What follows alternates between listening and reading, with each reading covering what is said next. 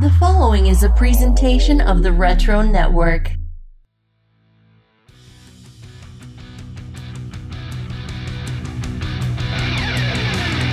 Welcome to Sequel Quest, the podcast where Adam, Jeff, and Jeremy invite you on a cinematic journey to create prequels, sequels, and reboots to your favorite movie franchises. Joined by special guests along the way.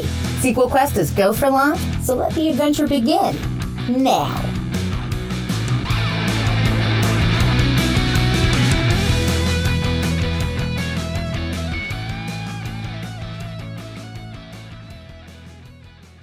Hey, buddy. The Weasel is back on Sequel Quest, and this time I'm in Middle America. First up, it's a dude who's fully styling in his weasel wear, especially those Steven Tyler PJs. Steven Tyler PJs. It's Jeff. That's me. Then there's a totally buff bro who just got to the farm and wants to know if those chickens are extra crispy or original recipe. It's Jeremy.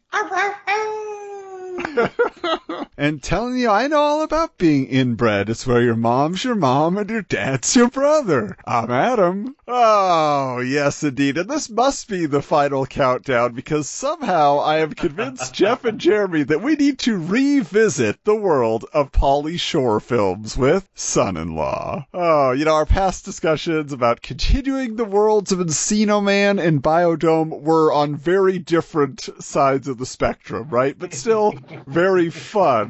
And I wanted to return to a happy place. And frankly, Son-in-Law is one of my all-time favorite movies. We will get into those details, but Jeremy, for those who have not seen this film, don't know what we're talking about, why don't you tell them? All right, this is the 1993 Pauly Shore flick, Son-in-Law, starring Pauly Shore, Carla Gugino, Lane Smith, and Tiffany Amber Thiessen, directed by Steve Rash. And when conservative farmer's daughter Rebecca Warner decides to attend a liberal California college, the culture shock is severe, but luckily she has a guide to the ways of the West Coast in Crawl, the eccentric resident advisor of her dorm. Feeling bad for a lonely Crawl, Rebecca invites the party animal home for Thanksgiving. But when her high school boyfriend Travis tries to propose, Crawl steps in and pretends to be her fiancé. By bringing his California style to mid-America life, Crawl manages to bring the Warner family back together again. Yes, a heartwarming tale indeed. So the first question we have to explore here with Son-in-Law is how often have we watched this film? When did we first see it? Was this a theatrical experience for any of us? No. Was it a theatrical experience for anyone? Not many, it sounds like. I mean, I will say I rented it often from Blockbuster Video until I eventually just bought a previously viewed copy from the store and then continued to watch it over and over again. So I definitely loved it the first time I saw it and went back over and over again. But Jeff, where do you think you caught it then? I feel like this was the one that was on TV a lot, especially if there was ever one of those like HBO free previews. It was a classic like middle of the day sort of a one that they would have on. For me, it was always one of those where I was like, yeah, I could watch that. Like, I was never excited personally or like I was going to, make plans around watching it. But if it came on, I'd be like, yeah, all right, I'll watch this. And Jeremy, you mentioned that you have seen this before. So what is your experience with Son-in-Law? Well, Pauly Shore is an acquired taste, and this is probably one of the first Pauly Shores I saw, just probably because it was on TV or somebody else brought it up. Yeah, it's one I've seen a few times. We talked about this when we were planning this episode, that Pauly Shore is a genre of movie. Right. It's very specific, a Pauly Shore film. Well, it's similar to Adam Sandler. Like, you can't just box him into a specific genre. It's an Adam Sandler movie. See, except for I feel like Pauly Shore, I mean, because again, Pauly Shore was a celebrity before he started making movies. He was an MTV VJ, and that's what people wanted. So he it's not like he's going to make a serious movie where he's an English professor. It's like, no, it's like I think a better comparison would be Ernest. The Ernest movies. Oh, Ernest was always Ernest in an Ernest movie, just like Pauly Shore is always Pauly Shore. Well, and I think, we kind of have to get into that, because when you look at Pauly Shore's career, he actually, I was listening to an interview with him recently, and he was coming up the same time as Adam Sandler. He just exploded earlier into the public consciousness and started making movies in a relatively short period of time. He made 5 movies, really, is all he has to his name, but they just came so fast in succession. So it's one of those things where, Sandler seems to have had the longevity and Pauly Shore has not. And it's a situation too where you look at him, and I feel like, in my personal opinion, I don't think he exploited his weasel character, like the Pauly Shore stereotype, enough. It didn't go on long enough, in my opinion. Okay. Well, I'm just saying, if you look at his oeuvre, right, so you have Encino Man, which wasn't even a Pauly Shore film, but he was the breakout star. Then you had Son-in-Law, which we'll discuss in more detail, which is a fully Pauly Shore film. But then after Son-in-Law was a hit, or, relative hit for the time, then Disney was, saying, well, we got you a 3-picture deal here, but New Line Cinema came knocking to Pauly Shore. They said, hey, we have a movie about you going to London to be a nanny in London. And he's like, oh, that'd be a great script. I'd love to do it. And then Jeffrey Katzenberg over at Hollywood Pictures said, no, we want you to do this movie called In the Army Now. That's what we have lined up for you. And so Pauly Shore was like, well, I want to go to New Line and do it anyway. And so Jeffrey Katzenberg bought the script to this nanny movie and then shelved it so that he could not make the movie and had to make In the Army Now. And that is just like the beginning of the end, because in the Army Now, he is not at all the regular Pauly Shore that you would expect. He's kind of just like a bummed out dude. And same in his next movie, Jury Duty, where he's just like an idiot. And then Biodome, we've already talked about at length, where he's just a full-on jerk. So his character became unlikable when he wasn't being the weasel. That's where my point of view comes from. That's the lovable version of Pauly Shore. And when he steps out of that, it doesn't work well. Interesting. Speaking of that, though, what is your favorite part of Pauly Shore? Can you see what people liked about him, or what have you liked about him in your viewings of his films? Crickets. Well, you usually call on one of us. Jeff. Okay, there we go. Can I see? I don't know. I mean, it's such a... I feel like he is such a quintessentially, 90s thing, where it almost doesn't make... It's like looking back at the bell-bottoms of the 70s, and they look so ridiculous to us now, but they didn't at the time. And it's so hard, I find, to look back on that, because honestly, by today, we would always quote, especially from Encino Man, "We's in the juice," and all of the way that he had that I don't know, stutter or whatever was so hip back then, but it sounds so dumb and annoying now. So I feel like that his style of speech, I feel like that was the thing, I think, that made it so unique. That was the familiar part. And what I would say, I would classify that as basically he was a male Valley Girl in a lot of ways. Yeah. A lot of ways, yeah. But Jeremy, what about for you? If you've gone back and watched this movie several times, what is it about Pauly Shore as an actor or a performer that appeals to you in any way?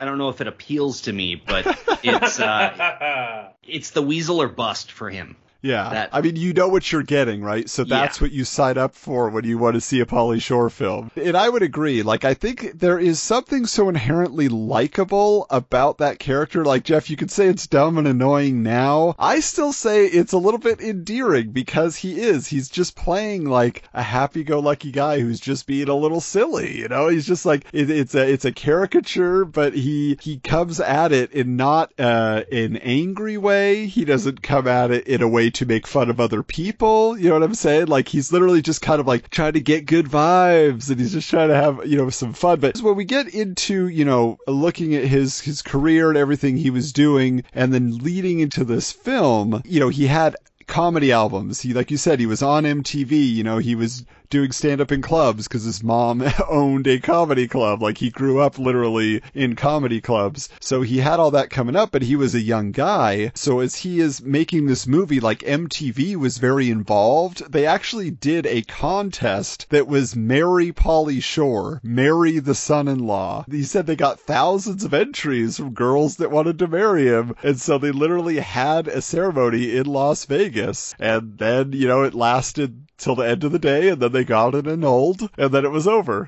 so, but there was an actual, situation where they were there behind him, promoting him, like, this is our guy, he's making movies now. And then you get to the situation too where, okay, was it successful? Well, it did gross over $40 million, with domestic and international box office by the end of 1993. So it's not like it was some sort of, major bust. And honestly, I mean, most people that you talk to, I think outside of Encino Man, they would point to this one as saying like, oh yeah, that's the good one.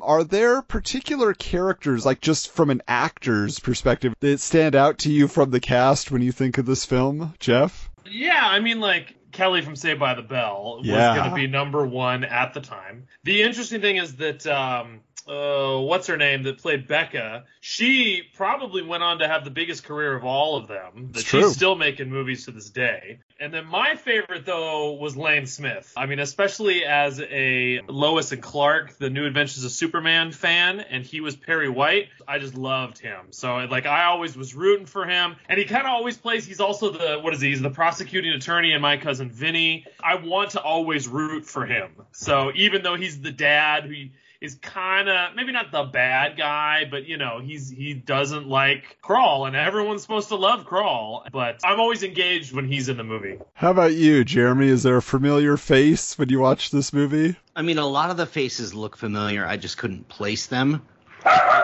Your dog is trying to give you some hint. Well, he's saying, The Sandlot. The Sandlot.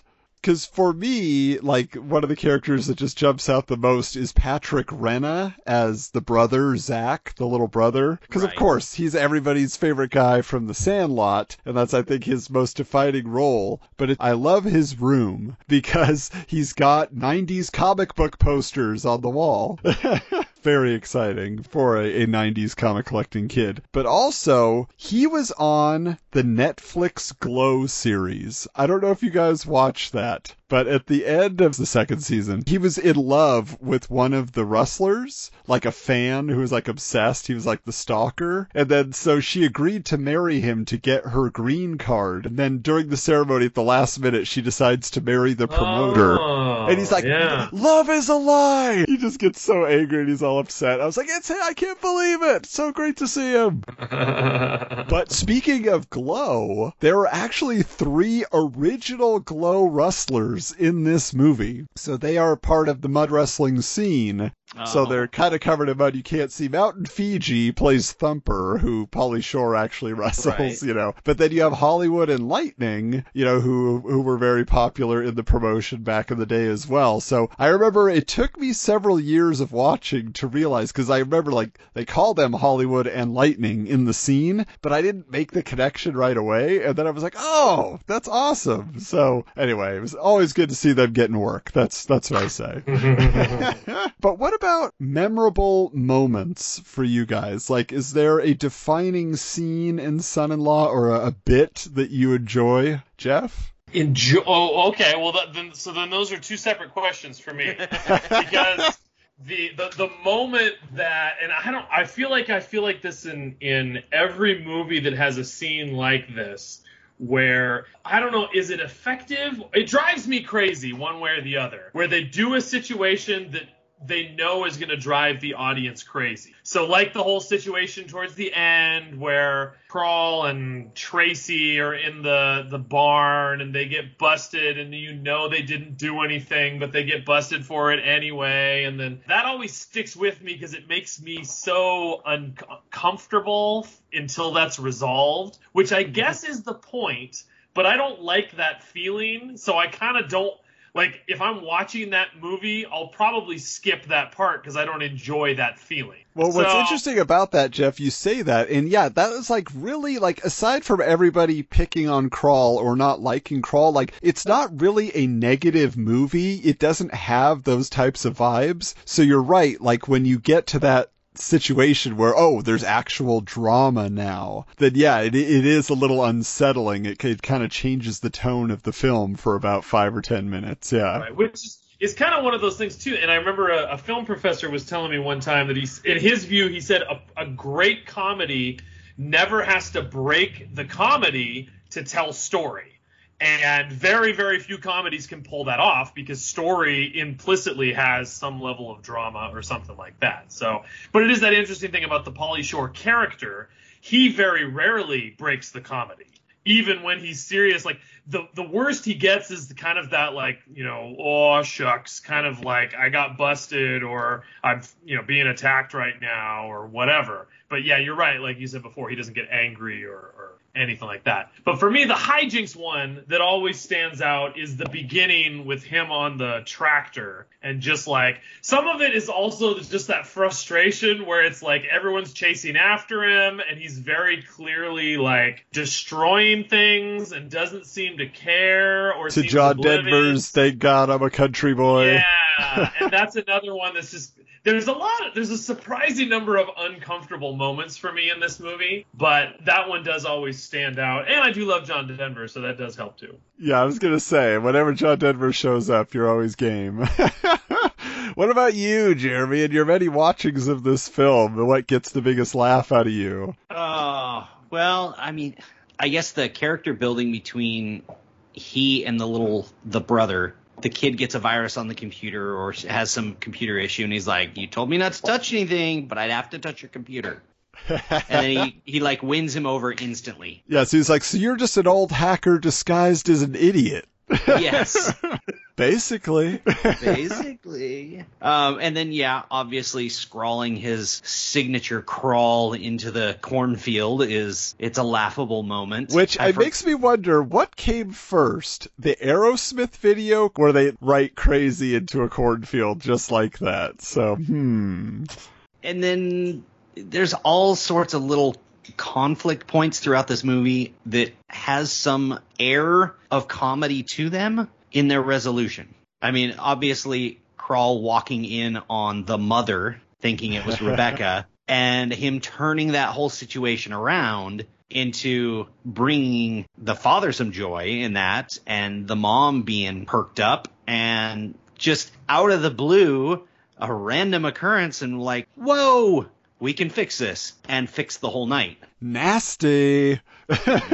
Girlfriend. He calls her a nug. I don't know if that's offensive in this day and age. That is his word for a woman, is a nug. So, but yeah, there is a lot to that. And I think, you know, what I realized in my rewatch of this film this time, and especially as I'm now trying to watch it through the lens of, okay, how do you continue this story? When I was thinking about my pitch, what I realized in this movie is he never becomes a jerk. You know, like, that's not part of his arc. He's always just the lovable goofball. And he has his moments of drama. It's about wanting to be truthful or wanting to be serious, you know, like to help somebody, but it's never about, you know, kind of going in the wrong direction and having to come back on course. Because I had a scene in my pitch originally where that was going to be part of it. I'm like, but that's not the character of Crawl. That's not why we enjoy watching it. It's not like we, you know, have to follow this harrowing journey of him becoming a real farmer. You know, that's not what it's it's about they have to adjust to him. Yeah, so for me, like, I love so much about this movie. Obviously, I could just count the ways, but one scene in particular that always cracks me up is when they go to the hoedown, you know, in the barn. So he takes over. He's like, Horace, come on, I'll go at you, bro. You know, he's like, he wants to call the square dance. Grab a Nagus, Conzer, Busty, Weezer, Gig, and make her crusty.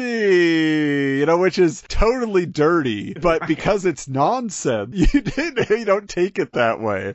You know, it just seems like a fun time. You know, that obviously he stage dives, then the old guy tries to stage dive and misses. So there's some good stuff there. And then I love his relationship with Theo. Calls him City. He's always trying to catch him until Crawl manages to outsmart him. You know, he learns the ropes pretty quickly because, like you say, Jeremy, he's very resourceful. Right. The thing that always gets my goat, though, is when he gets on the rollerblades to feed the pigs in the trough, the hole in the bag on his back isn't big enough. So literally just like a few kernels of whatever's in there even comes out. I was like, oh, it's a great idea, Crawl, but next time rethink it. But I really do enjoy also his relationship with the grandpa to the point where, you know, because can I please whittle wood with you? Like, that's all he wants out of life. You know, I don't know when he calls him like, hey, are you Bartles or James? And I didn't know what that meant forever. Like, you know, he says they produce wine coolers, so I assume they were some sort of like Orville Redenbacher, you know, type old man thing. And I finally got a VHS tape from the 80s that had old commercials on it, and it had a series of Bartles and James commercials, which were literally, two old guys on a porch talking about their booze, you know? So I was like, oh, I get it now. Son-in-law finally makes sense after all these years. And of course, you know, it was always funny in the 90s when an old person would talk hip, right? You know, it's like, it really tweaks my melon to see a buff bro like Crawl here get wheezed on by a greasy scumbag like you. You know, anyway, I love like that kind of turnaround. That trope is so old, but you don't see it as often anymore. You know, it was played out. But most of all for me, guys, I am living the life of son-in-law now as a Californian living in Montana. Okay, and I was the Californian son-in-law that my wife's mom was against when we got engaged. My wife has told me that when she told her mom, she's like, no, you don't do, like, because the bias here, I don't tell people I'm from California unless I know they're already from out of state also, because they hate Californians up here. And I am, you know, a very eccentric in my own way, you know, so I do what I do, and it's very different pretty much anywhere I go, but especially here. I can totally relate to Crawl on many, many levels. And so, you know, as we talk about Pauly Shore, you know, first of all, somebody give the guy some more work. Let him star in some movies. He wants to do it. Return of the Weasel, please. What's the Weasel doing? If Bill and Ted can do it, I think Pauly Shore can come back. Did Bill and Ted do it? I don't know. I mean, they physically did. I need to watch it a few more times. I enjoyed it, but actually today, as we're recording, guys, this is the anniversary of Bill and Ted's Bogus Journey. It came out on this day.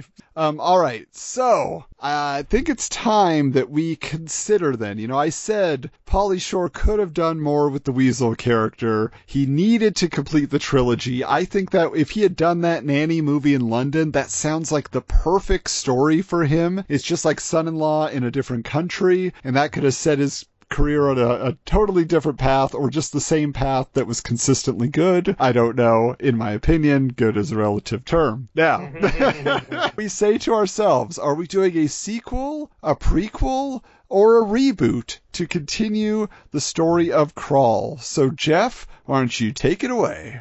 All right. I decided to go in a fourth direction that I haven't done before, and I'm going to do Son-in-Law 3. So I'm going to assume there already was a sequel, Son-in-Law 2, and we're going to make a movie after that. And I don't know if we're going to just make 3 and ignore 2 and just pretend like they just all missed it, or if that's the joke. I don't know. But either way, in Son-in-Law 2, from one reason or another, Walter dies. It's mostly about the wedding and then about Crawl taking over for Walter, and then Theo coming back to work for Crawl, being willing to be like the LA type of guy. And the main conflict in the sequel then is Crawl taking over the farm but not fitting in with the town. And the resolution is that he's accepted even though he's different and embraced, and then they make him, whatever. He's an upstanding citizen in the So instead of the family, this time now he has to convince the whole town to love him. The whole town. Exactly. Now he lives there, he's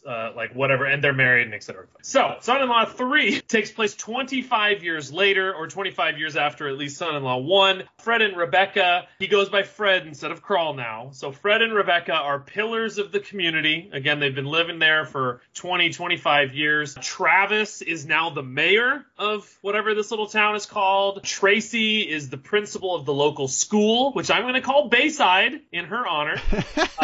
And Fred and Rebecca have 2 kids, Alex and Critter. Alex is a bookworm who works really hard on getting into college, and that's all she focuses on. Critter, in the meantime, is a slacker, and he's kind of going down the path of Crawl, where he's kind of like the weasel, but much more apathetic about life. So the challenge is Rebecca decides to work on Alex. Alex, you need to have more fun, whereas Fred decides to work on Critter because Critter brings home his new girlfriend, Jody, announces that they're engaged, and then we find out that Jody is actually Travis's daughter. So that has this whole conflict, because, by the way, this is called Son-in-Law 3, Daughter-in-Law. So Fred and Travis then start this rivalry over their kids potentially getting married, kind of like Grumpy Old Men or Man of the House, where they're competing in all of these things. There's the local fair is going on, so there's a hot dog eating contest that they both compete, and they're ridiculously trying to one up each other. There's a tractor racing that they do. There's a table setting competition and something. So various forms of that sort of competition going on. At the same time, Rebecca is trying to teach Alex how to have more fun. And so she goes and she gets, they get henna tattoos, but they're look ridiculous. They do mother-daughter paintball, which doesn't go well. And then the crowning achievement would be attempting to go to cow tipping, which of course will go horribly. So then we get to the end, and eventually both Fred and Rebecca realize that they got it backwards and they would be better at the opposite job. So Fred has to kind of get back into his inner Crawl and take Alex out in order to unlock who she really is. Meanwhile, Rebecca gets to really know Jody and really find out that she is a great person, and not only that, but also being able to see Travis through his daughter's eyes heals that relationship as well. So everybody makes up, the kids get married, and everyone lives happily ever after. All right. I love Critter. And I'm spelling it Krytter. So wow. That makes it more legit. By the way, where did you pull Fred from? Just made it up? That's on at least when I looked up the internet, it said his name is Fred. Really? Maybe it was in the credits. I don't know. Wow. I should have done more research on that. You think I'd know that?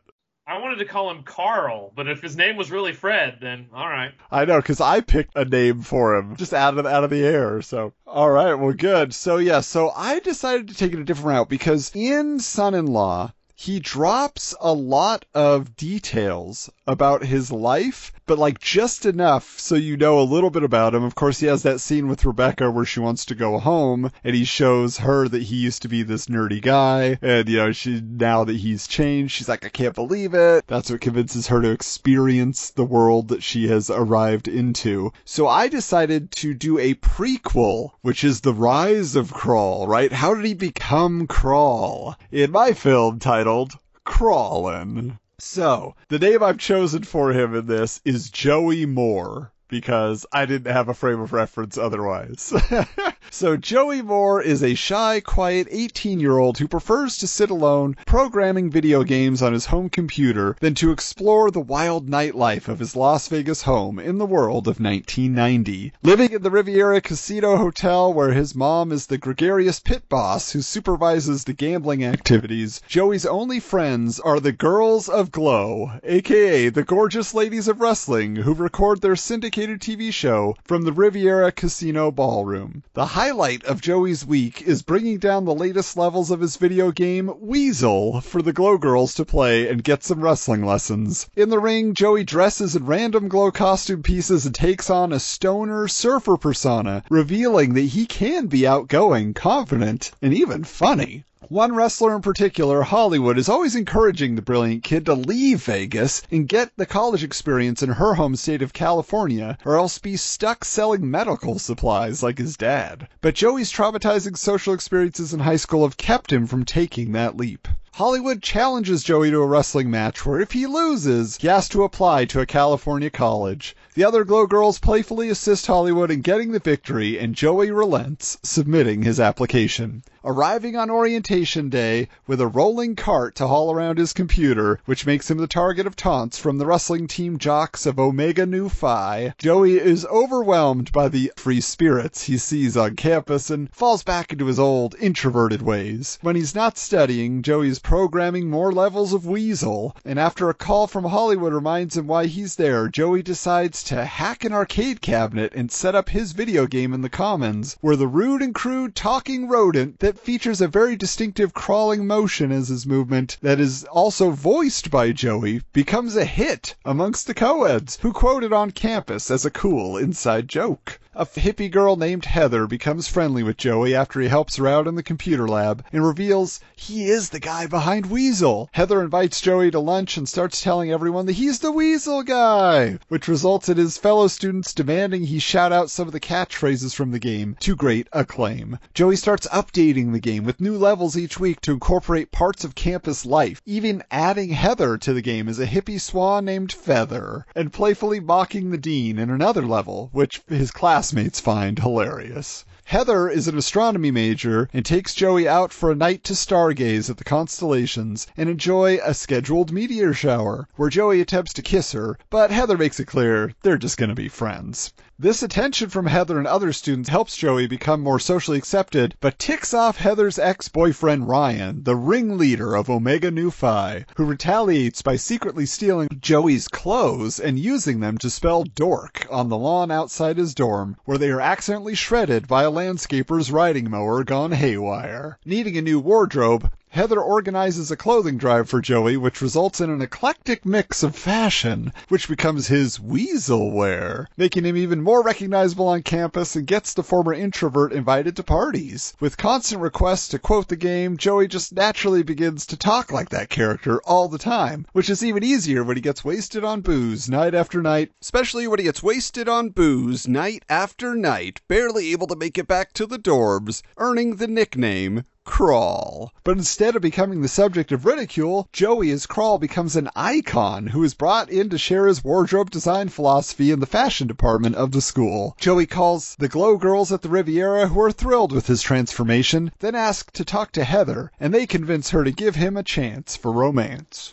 Heather agrees and they go on a date, where Joey drops the Crawl persona and admits his feelings for Heather. They kiss and dance to the music being made by a group of world music majors playing didgeridoos, sitars, conga drums, and more. Returning to campus, they bump into Ryan, who tries to humiliate Heather for dumping him. But when Joey tries to stand up to the jock to defend her, he gets manhandled, until Heather steps in to break it up. Reeling from his failed attempts to embarrass Joey, and now seeing that Heather is dating this dork, Ryan decides to strike hard by notifying the college higher-ups about an unauthorized electronics installation on campus that has caused a fire. Joey and Heather follow a fire crew that is rushing to the place where Weasel was installed, finding the area engulfed in flames and having caused major damage. Joey is crestfallen at the destruction of his game, but investigating finds that it was arson, which he suspects was caused by Ryan and Omega Nu Nu Phi. But because the dean was mocked in a level of weasel, Joey's evidence is dismissed, and his status as a student is put in jeopardy. Thinking fast, Joey proposes a fundraiser to pay for the damages, and because the dean discovers some inconclusive evidence that Omega Nu Phi may have been involved, they agree to participate to smooth things over. Joey calls in a favor from the Glow Girls, who agree to wrestle the Omega Nu Phi boys of the college wrestling team in a tournament, with all proceeds from the ticket sales going to the repair bill. But Ryan adds another private stipulation: if Joey's Glow team wins, he'll return the Weasel motherboard that he removed from their machine before setting the fire. But if Omega Nu Phi wins, Joey drops out of school, never seeing Heather again. The tournament is a flashy, wacky affair, with the Glow Girls making short work of the meathead jocks and embarrassing them. But things start to change when the collegiate wrestlers use some tricky holds that even up the score. When Hollywood goes down with an injury after her semi-final match, and the rest of the Glow Girls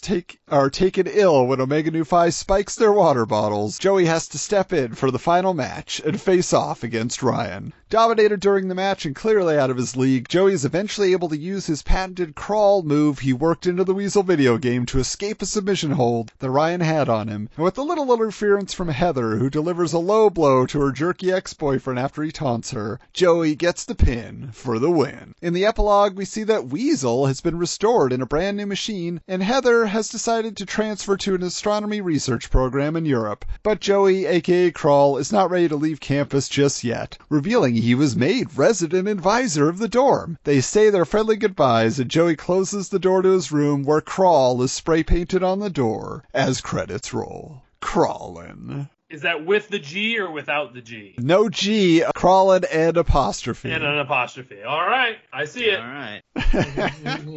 All right, Jeremy, what do you got? Okay, we are jumping in the time machine and going back to 1993, and we are shooting immediately following the last one. We are shooting Christmas with the Crawl.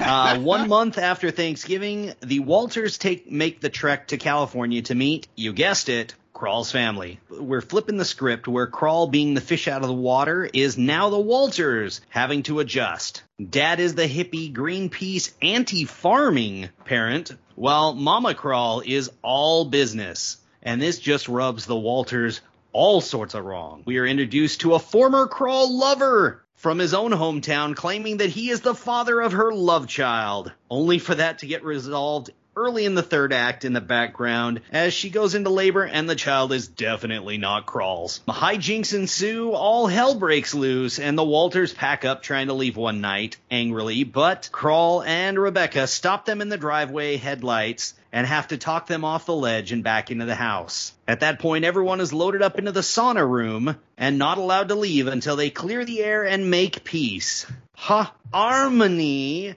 is reached amongst the families after some neighbors of the Crawl family had used the sauna before them, burnt some herbs in there, putting everyone in both families into a lighter mood when the resolution happens at the end.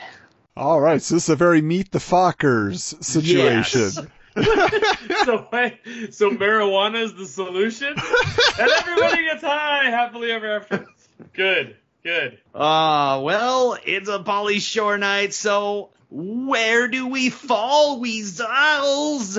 Adam, where is your vote?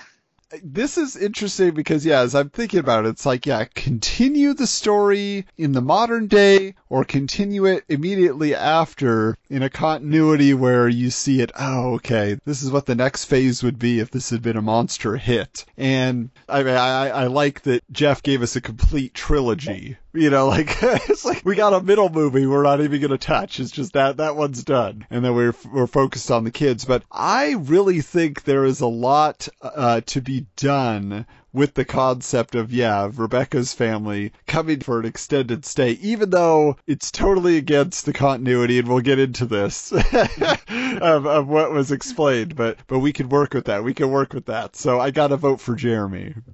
All right, Jeff.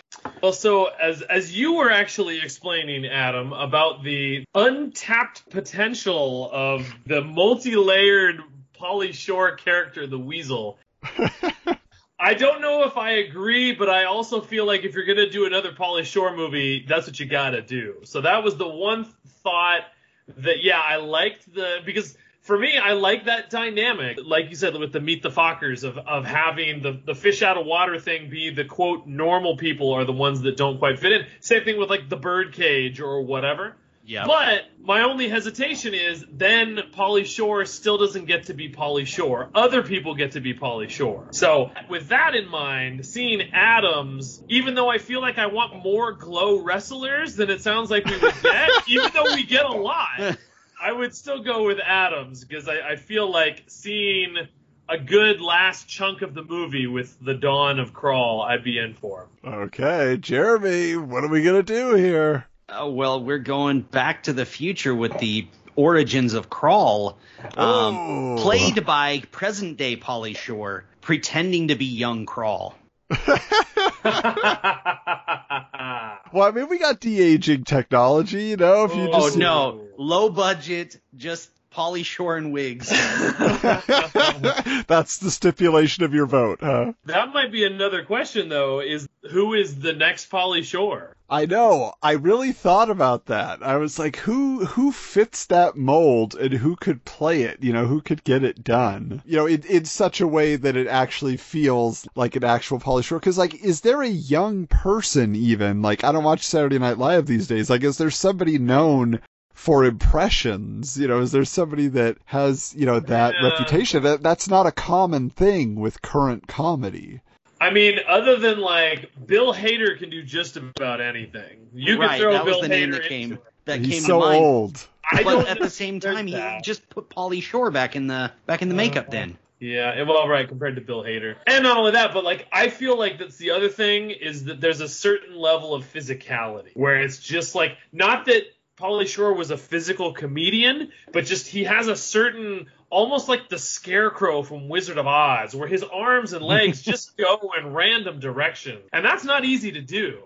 Bill Hader, I don't think, can do that. Well, as we're considering who is the actor that can inhabit the role, I do think if we can't agree on Jeremy's casting of Pauly Shore playing himself as an 18-year-old, then I feel like what you can do with Pauly Shore to have him involved is almost like asides, like maybe they're in black and white, maybe they're like just like there are these moments where the movie stops and old Crawl kind of comes in and he kind of gives his philosophy on each moment, you know, like, so he's... That's good. Yeah, he's kind of like the Greek chorus or something for the film, the Greek weasel. I just feel like he could do something to participate on that level. Because, like, at first I was like, should he play, like, the dean? You know what I'm saying? Like, but you want him to be himself, so that he's got to play a version of Crawl. So that would work. But, yeah, I mean, because, like, the casting question becomes, like, is there somebody who almost just has that vibe naturally, and all you have to do is just turn them up? You know what I'm saying? Like who's somebody who is not putting on a show that almost has that weasel vibe? Right. And unfortunately the ones, I'm thinking ones that are all too old because, like, Sacha Baron Cohen would be perfect, but he's also too old. So I don't know. We might just have to go with Jeremy and let Pauly Shore... Just let Pauly Shore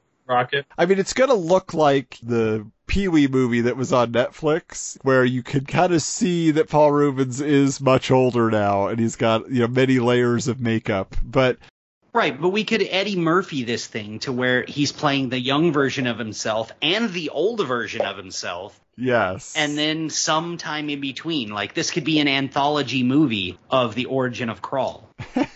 So here's the question I have just about, you know, the plot points of it. Like, obviously, yes, I lean heavily into the Glow connection, because to me, I'm like, he's from Las Vegas, they were based in Las Vegas, it just makes sense. They were, you know, Glow Girls were in the first movie, so it's just like, let's keep it all together here. But do you guys like the wrestling connection? And that's where a little bit of his you know, character came from, was just messing around while he was in the ring, creating a persona? I guess my thought was, I thought that was going to be, as you were describing it, I thought that was a larger chunk of the movie. Whereas with everything else that you had, it made it sound like that probably only lasts about 10 to 15 minutes. Right. That's just the beginning of the movie, right, before he goes to college. So, which, I was kind of seeing that again, that's where I kind of wanted to see that fleshed out a little bit more. But then, yeah, it shifts the kind of movie because it feels ultimately this is a college movie about like college hijinks. That's just the setup about what gets them. It's the dad driving the nerds to college in Revenge of the Nerds. Exactly. So yeah, so it is. I mean, obviously they're very involved. They're his support system. He doesn't rely on his parents. The Glow Girls are his family is kind of how he feels about it. So to me, like, there's a lot of comedy to be mined from it because you could have all the different characters at different times messing around and joking with him and getting on the phone, and that kind of stuff. So, and then when they show up at the end, even more so. But like, how would you seek to expand that then, Jeff? Do you think it would have to be taken away completely from college or what? I mean, the challenge is, because it's the other challenge too, is one thought that I had as like a danger to slip into is there was a part of me as I was listening to the pitch where it was like, nobody really likes him. They just like his video game character. So, hey, you be more like that. And then he's having to fake it in order to, and that's because I don't think that's not the story that you're wanting to tell. So then it's that wanting to have enough that's different. It's not that he's like, the only way I'll be accepted is if I pretend that I'm this character that I'm not. Instead, it's more, this is actually me, right? That this is the me that I show through this video game. Yeah, I mean, I see what you're saying there because, like, the way I was trying to portray it, and like I said, I cut out a chunk where the Heather character talks to him and says, hey, you're boozing it up every night, you're partying, you're just trying to be this popular guy. Is that really you? But I think ultimately what the premise is, and I didn't hit it very hard, is that is who he is. Right. Like that, he just always had repressed it and he kept it down and kept shy, and he finally was able to let it out and people accepted him, through his video game, yes, but he was able to kind of be himself finally. I didn't play that very heavily. Right, and so that's what I'm saying, too, then, if you emphasize the intro with the glow part, that needs to be the emotional crux of the film. So the setup can still be, like, yeah, if that was half the movie, then I don't think you have enough time for that. But I do like on the flip side, like, you had them coming back in. They come back in as like almost like the stereotypical motorcycle gang that you've become a friend with. Well, I'm friends with these, female wrestlers, so that works really well. Yeah, that'd be a lot of fun. Jeremy, were there any plot holes or things for you that you thought could be improved or we could just add to? Not off the top here. I mean, because obviously, like, in a certain respect, it was cliche, like you say, college movie, jerky, fraternity guys and all that kind of stuff. But that is also a genre of film. That was such a big thing in the late 80s and early 90s, like Jeff, I know you very familiar with PCU and movies like that. So I just felt like if we're shooting it today, like Jeremy is suggesting, maybe it's not as common, but then maybe it becomes more of a throwback, almost, semi-parody. Now that people know Glow more because of the Netflix series, then that angle plays better as well. So I feel like maybe there's just, it's a throwback film that people can appreciate on that level. But as far as old Pauly Shore playing young Crawl, do you guys have any preference? Like, do we take the joke all the way through? I feel like the only way the joke is going to work is that no one seems to know that he's old. And nobody cares. Right, well, yeah. Like, because he's not. It's like a suspension of disbelief sort of a thing. Okay, so you wouldn't want to have the rest of the cast all be older actors as well. So it's kind of a joke throughout as literally everybody in college is in their 50s or in their 40s. I don't know how you pull that off. That would it'd be... They did it all the time in the 80s. Everybody was like in high school was in their 30s. Yeah, but not in their 50s. That's why we're taking it to the extreme. Yeah, that might be tough. You get all those actors from that era back, then it just becomes ridiculous because it's already ridiculous. So you might as well just play into it a little heavier, because you try to think like who is the ultimate, jock jerk. See, I was thinking of Thomas Howell, that was always trying to play the tough guy. That could work. That or we talked about him on our last episode, but if you get Anthony Michael Hall. Oh, right.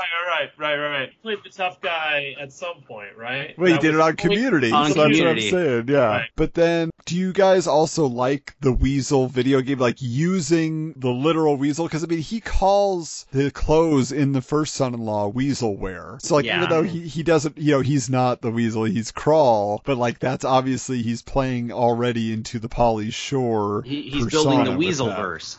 Yeah, so we just expand it. And obviously we could get that. It can become a phone app and you can play Weasel on your phone. Yes. Yeah. Or Weasel VR for the kids. My son, obsessed with VR. He would love really? a video game called Weasel in VR. Okay, and then what streaming service is going to make this movie? Because no studio at this point is going to take a chance on Pauly Shore in theaters, so it's going to be direct to streaming. Who do we think has the best track record? Is Crackle still around? Crackle. No. Tubi. Tubi needs to get into original programming. Quibi. Quibi's been absorbed. Yeah, they were bought out. I know, but you could Roku. They're desperate for anything. They so are. just give it to Roku. Roku presents Crawlin'. Oh, I love it. I mean, we can knock this out for what? 25 million? Done? In and out?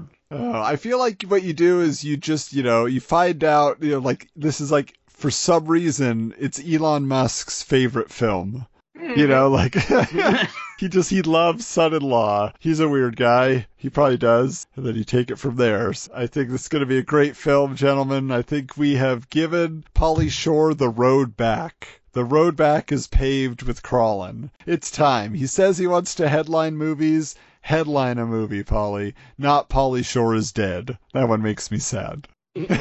But headline this one. Last thing I'll just say is, as far as directors, because sometimes you have to think like, okay, who is going to infuse it with enough of the right energy? And I don't know, like, he's not a director, but he's a producer. So I feel like he helms the project. It works out, which is Seth Rogen. Seth Rogen's production company needs to make this film. He's already got the relationship with Hulu, he did Future Man and whatnot. So I feel like his vibe could work very well for this. What say you? Well, if I don't know, like you said, he doesn't direct, so I don't quite know. He didn't direct the what was it called? The Interview? Oh, yeah. He's listed as a co-director on that one. Oh, okay. I don't know. He has experience. There you go. I didn't see The Interview. Is it worth mimicking? No. Well, It's bad, but it's Is it it's super mostly bad? the controversy surrounding that movie that caused more of the interest in it. You know who might be able to do something good with being able to keep the heart in the film if we want to have some grounding, because that is where Pauly Shore operates the best, when there is some, lovable nature to the character. It's not all a big, ridiculous joke. Is Jay Baruchel, who is in the world, of Seth Rogen films, but he has done, like, in Canada, he did these movies, The Goon, and then Goon 2, and they are, like, lauded, like they're loved in Canada. Yeah, and I saw the first one. Yeah, hockey movies. And I saw the first one, and it is really good. But it does, it has it has a comedic edge, but it has, like, the guy is not the smartest guy in the world, so he's a little goofy, and it works. So I almost feel like he could make a pretty good Son-in-Law sequel. I mean, all else fails, Kevin Costner, but, he might be busy. What is that? What? He needs to branch out. He's done enough epics. No, Get he into the definitely comedy. does not. I was going to go with Jon Favreau. Get back into some of his swingers roots. That would be great. I don't know if you could get him on the phone for a Pauly Shore film, though. No, that's Did they right. cross paths? It's gonna be on Roku. Oh, I'm on that. Yeah. Well, if Disney Plus buys Roku, Dude, You know who would totally be up for it because he's looking for a job? Yeah, you know who I'm talking about, Jeremy. He would not be up for it right now. I doubt it. Yes, he would. The Fan Four Stick, Josh Trank. Josh Trank. Oh, Josh Trank's crawling. There you go. Imagine the studio taking that one away from him. What would they do? It doesn't pay much. Is it literally, that's the last thing he did? It is. No, wait, I take it back. He did Capone. Oh, really? He did Capone, that I don't think went over very well either. Well, that means that Tom Hardy should be playing Crawl. There because you go. Tom Hardy can play anything. It's so true. It's true. Hello, Mr. As long as I Wayne. can wear a mask. I know. Hey, buddy. I was wondering when you would wheeze the juice. Oh, my goodness. Good times. Tom Hardy is Pauly Shore in. Well, there we go.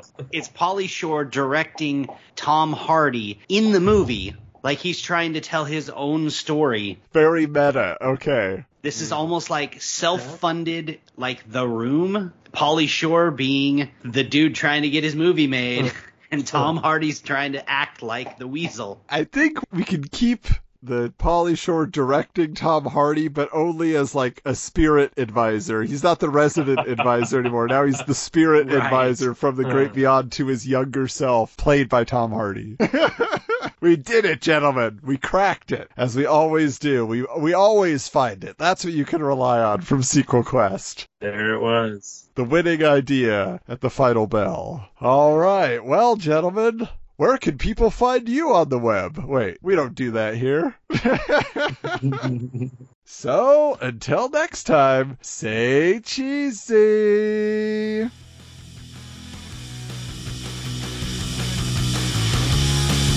We thank you for listening to this episode of Sequel Quest and invite you to continue the fake movie fun on social media. Submit your ideas for future episodes to sequelquestpod@gmail.com or SQPod on Twitter. The films and characters discussed on Sequel Quest are the property of their respective studios and license holders. No copyright infringement is intended.